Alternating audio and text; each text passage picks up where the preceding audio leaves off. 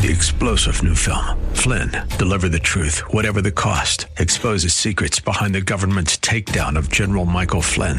Flynn knew what the intel world had been up to. He ordered the first audit of the use of contractors. This set off alarm bells. He told the truth. He was the most dangerous person for Donald Trump to hire. They had to get rid of Flynn.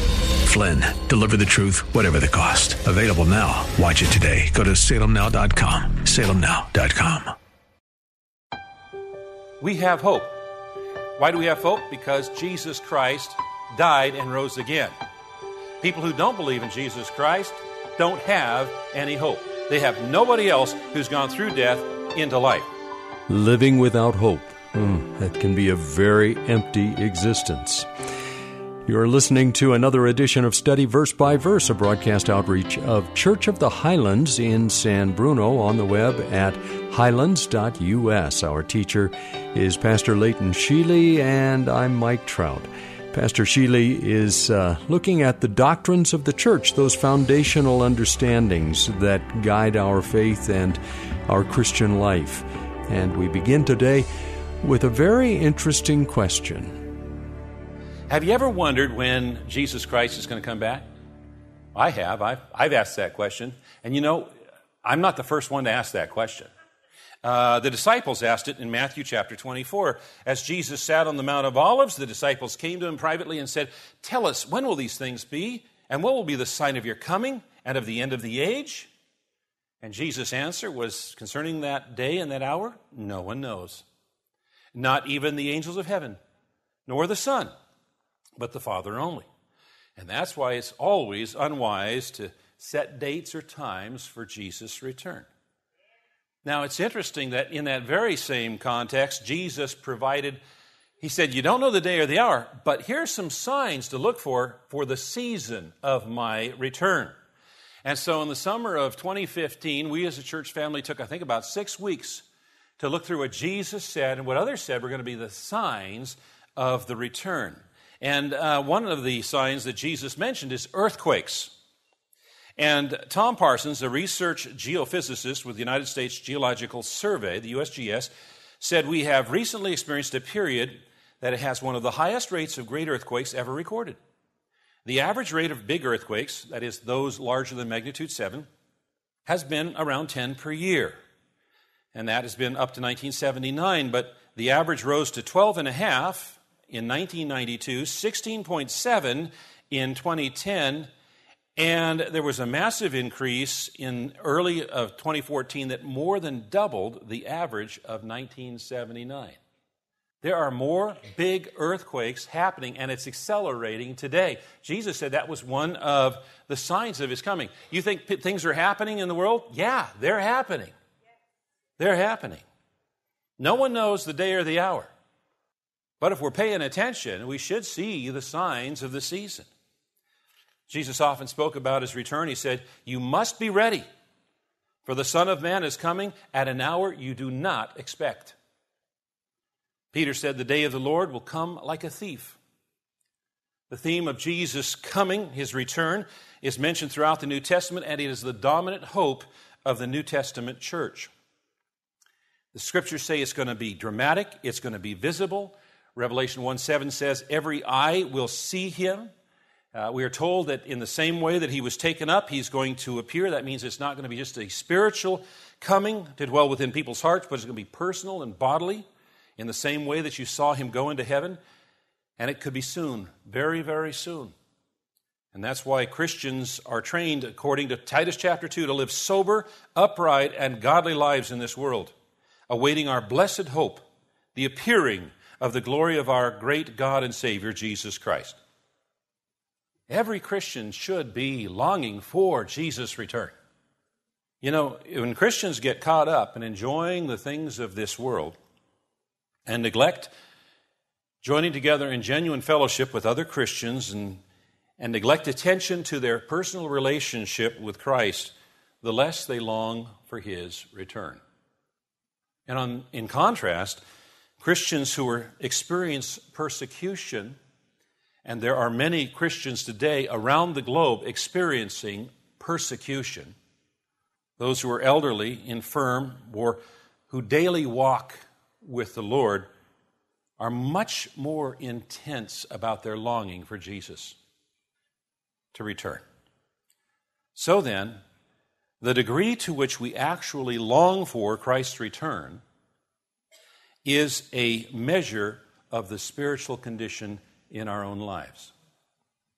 We're told to be ready for His return. That means being faithful and obedient in what He has called us to do, whatever He has called us to do. Anyone who claims they know the day and the hour of Jesus' return should automatically be considered in error. A few years ago, somebody did that. Actually, it was their third attempt. And there were people who emptied their savings accounts and sold their homes and participated in that. And when the day came and went and Jesus didn't come, there were a lot of people who were hurt as the result. Anyone who claims they know the day or the hour, they're in error. No matter how they differ in terms of the details, all Christians believe that Jesus Christ is coming to bring judgment and salvation. Christians do differ on some things about the return, like the millennium. That's that 1,000 years that's referenced. You know, some Christians are premillennial, some are postmillennial, some are amillennial. And they differ on the Great Tribulation. Some people think that it already happened. Some people think it's happening. Others think it's going to happen. The salvation of the Jewish people, because there's a connection between that taking place and the return of Christ. Paul wrote in Romans 9, chapters 9 through 11 about that. And I just want to give you some insight into that particular item, because you're not going to see this in a newspaper. In 1996, I had the opportunity to visit Israel. And I had a chance to visit with one of our missionaries, a young lady who grew up in our church who's been doing missions work there. And in the course of conversation, she said that if 2 or 3 people of Jewish descent accepted Jesus Christ as their Messiah, their Messiah, their Savior, in a given week, it was cause for celebration. 2 or 3 in a week. About 10 or 15 years later, I was at a gathering of pastors with Dr. Jack Hayford, who announced that Jewish people are receiving Jesus Christ as their Savior and Lord by the hundreds every week. And that was a long time ago. The point being is this is something you're not going to see in the newspapers, but it's one of the signs that are associated with the return of Jesus Christ. And by the way, with regards to the millennium and the tribulation, some people might ask, where's our church's position on that? And the founding pastor said it, and I agree with him. He describes our church's position as pan-millennial, meaning it will all pan out just as God has planned. So we're not pre, post, whatever. Now that said, we may have people in our midst that are pre and others that are post, and we should enter into dialogue, discussion with one another. Why? Because it challenges us.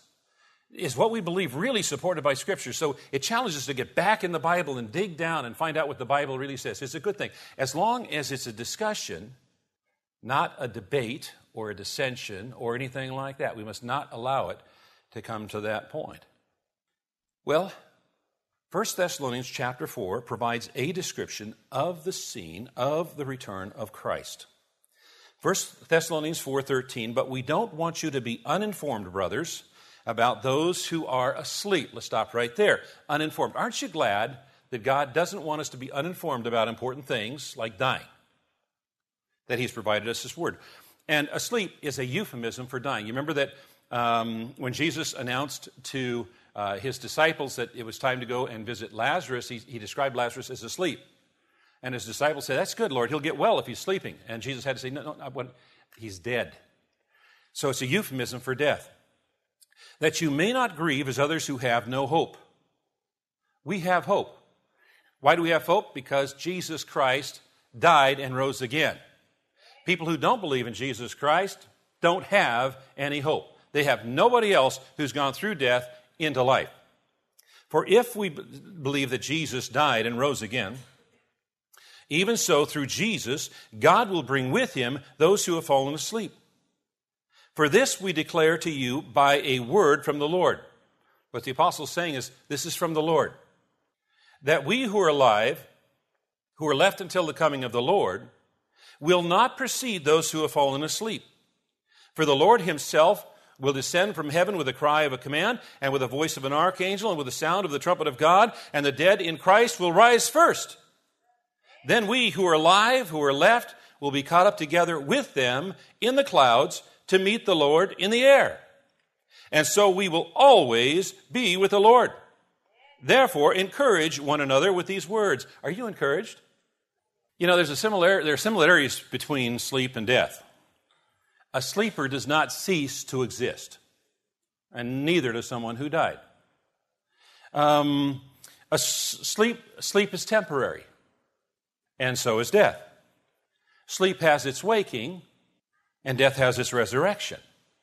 It's interesting that the early Christians chose a very special word to describe the place where they buried their loved ones. And they used the Greek word koimeterion, from which we get the word cemetery. And it literally means a sleeping place, a hotel, a motel, an inn. You know, when you go to a hotel or motel, you expect to sleep for a while and then get up and go on the journey, continue the journey.